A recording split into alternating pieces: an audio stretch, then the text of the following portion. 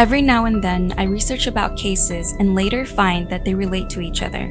These two young women, Jamie and Alicia, were both kidnapped by deranged men, but with Alicia's law passed in Wisconsin, they were able to fund and launch programs that raised awareness about Jamie's disappearance, allowing many people across the country to know her name. Here are their stories.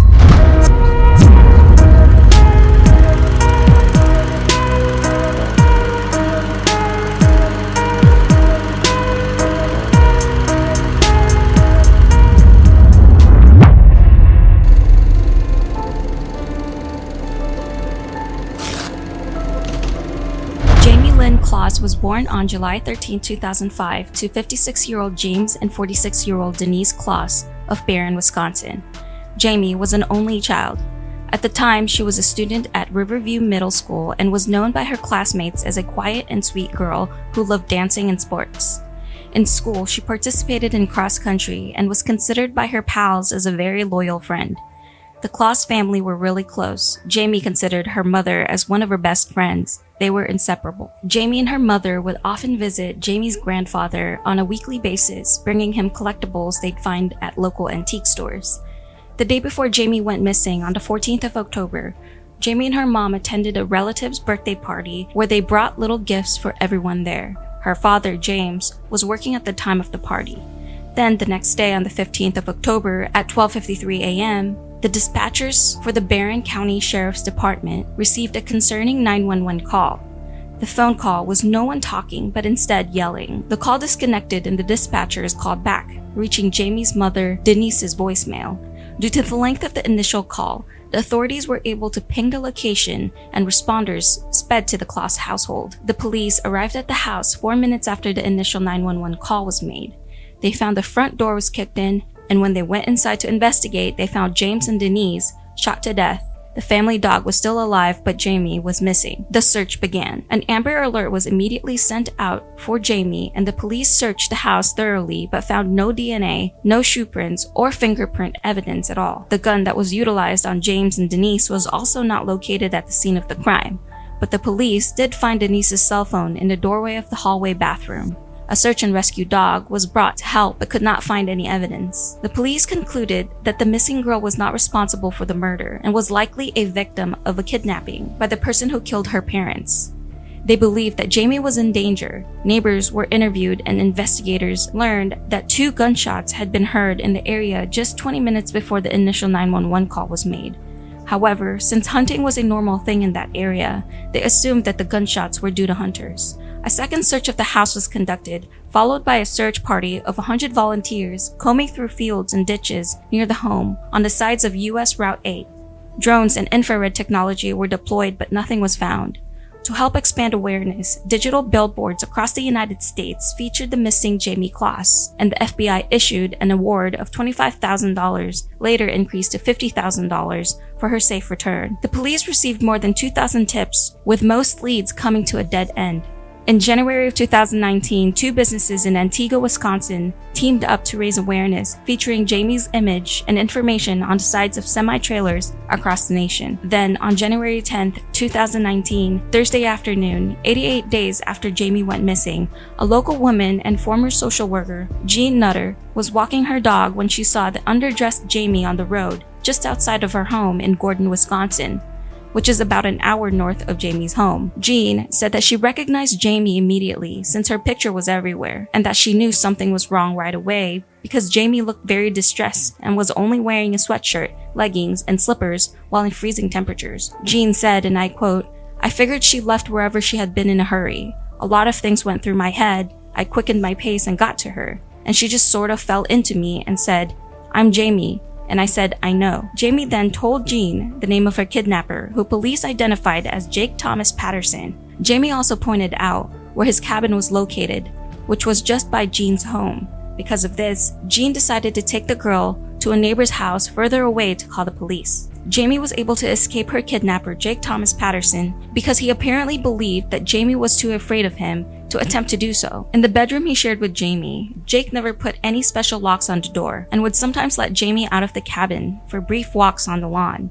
Then, the day Jamie escaped, Jake told Jamie that he was leaving for a few hours and put her under his bed and boxed her inside the room with his belongings, which apparently was a very usual routine for them.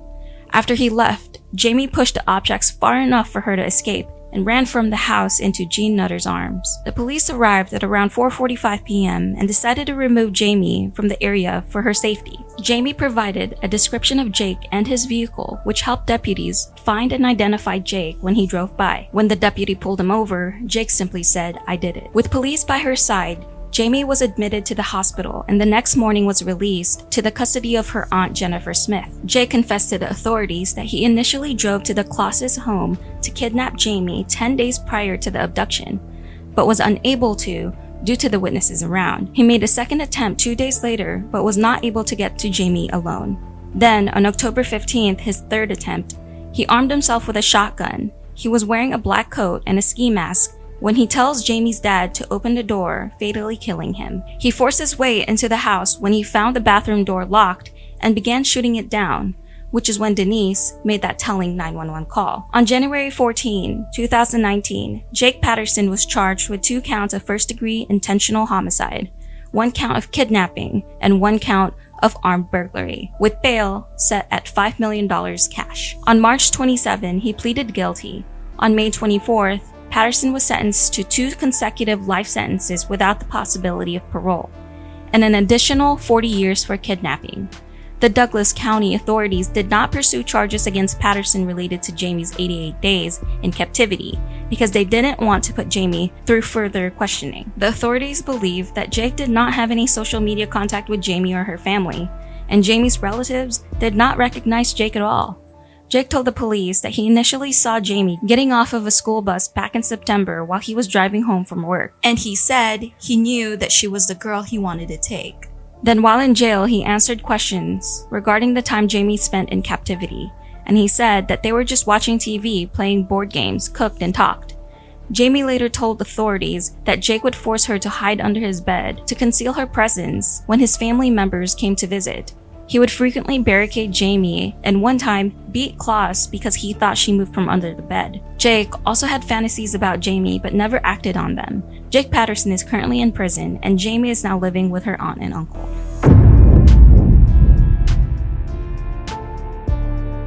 In 2001, 13-year-old Alicia got a screen name and decided to go online. She would initially talk to friends from school, but then there was a stranger. A boy, who she thought was around her age, approached her in a Yahoo chat room. When Alicia got to talking to him, she realized that he was into all the things that she was into.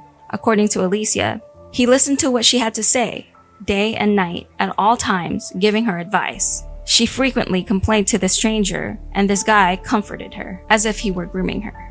Then, 9 months after the initial conversation, it was New Year's Day of 2002.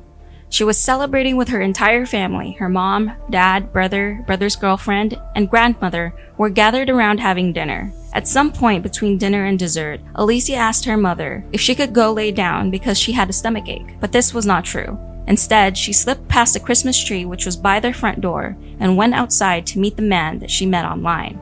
Alicia began walking up the ice-covered streets for about a block. It was dark and silent, and so her intuition told her to turn back around. When she turned to go back home, her name was called, and the next thing she knew, she was terrified while in the car with a 38-year-old Scott Tyree. As soon as she got in the car, he grabbed her hand so tight that she thought for a second that it may have been broken. He yelled at her saying, "Be good, be quiet," warning Alicia that if she didn't listen, he would put her in the trunk. Scott sped away, and after some time, they reached a toll booth, but the man in the toll booth didn't see her, and Scott continued driving for 5 more hours. Scott Tyree drove all the way from Virginia to Pittsburgh to kidnap Alicia, and then drove her back to his home in Virginia. The car stopped. He dragged Alicia into the house, down a flight of stairs into his basement with a padlock, and took her inside. Around the basement were electronics that Alicia herself didn't understand. Scott immediately removed Alicia's clothes and said, "This is going to be really hard for you, but it's okay, cry." He sexually assaulted her in his basement dungeon and filmed it to broadcast online, live streaming it for others to witness. Afterwards, he put a dog collar around Alicia's neck and dragged her upstairs to his bedroom. Scott then chained Alicia to the floor next to the bed. Scott continued to beat, torture, and sexually assault Alicia for 4 days. When Alicia tried to fight Scott away, she ended up with a broken nose. Then, on the fourth day, on January 4th, 2002, he said, and I quote, "I'm beginning to like you too much. Tonight, we're going for a ride." Scott fed Alicia for the first time that day and left for work. Alicia thought that night was when he was going to get rid of her. Alicia started to accept her fate when she heard men banging on the front door.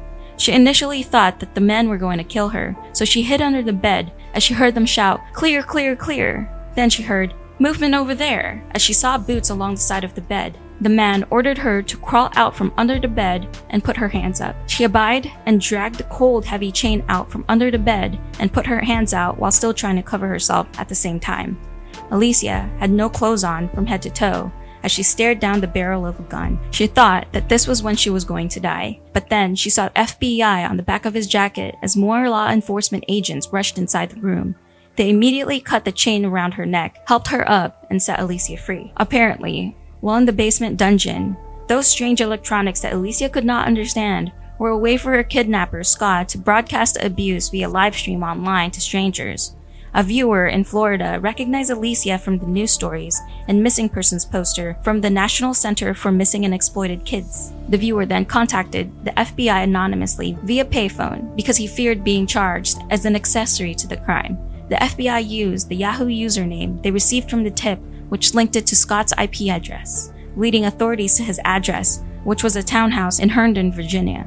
Luckily, law enforcement arrived at the home at 4:10 p.m., while Scott was due to arrive back at his house at 4:30 p.m. Instead, authorities went to Scott's workplace to arrest him. Alicia was brought to a hospital after her rescue and was released to the custody of Fairfax County CPS. Her parents were privately flown to Virginia by the FBI the next day.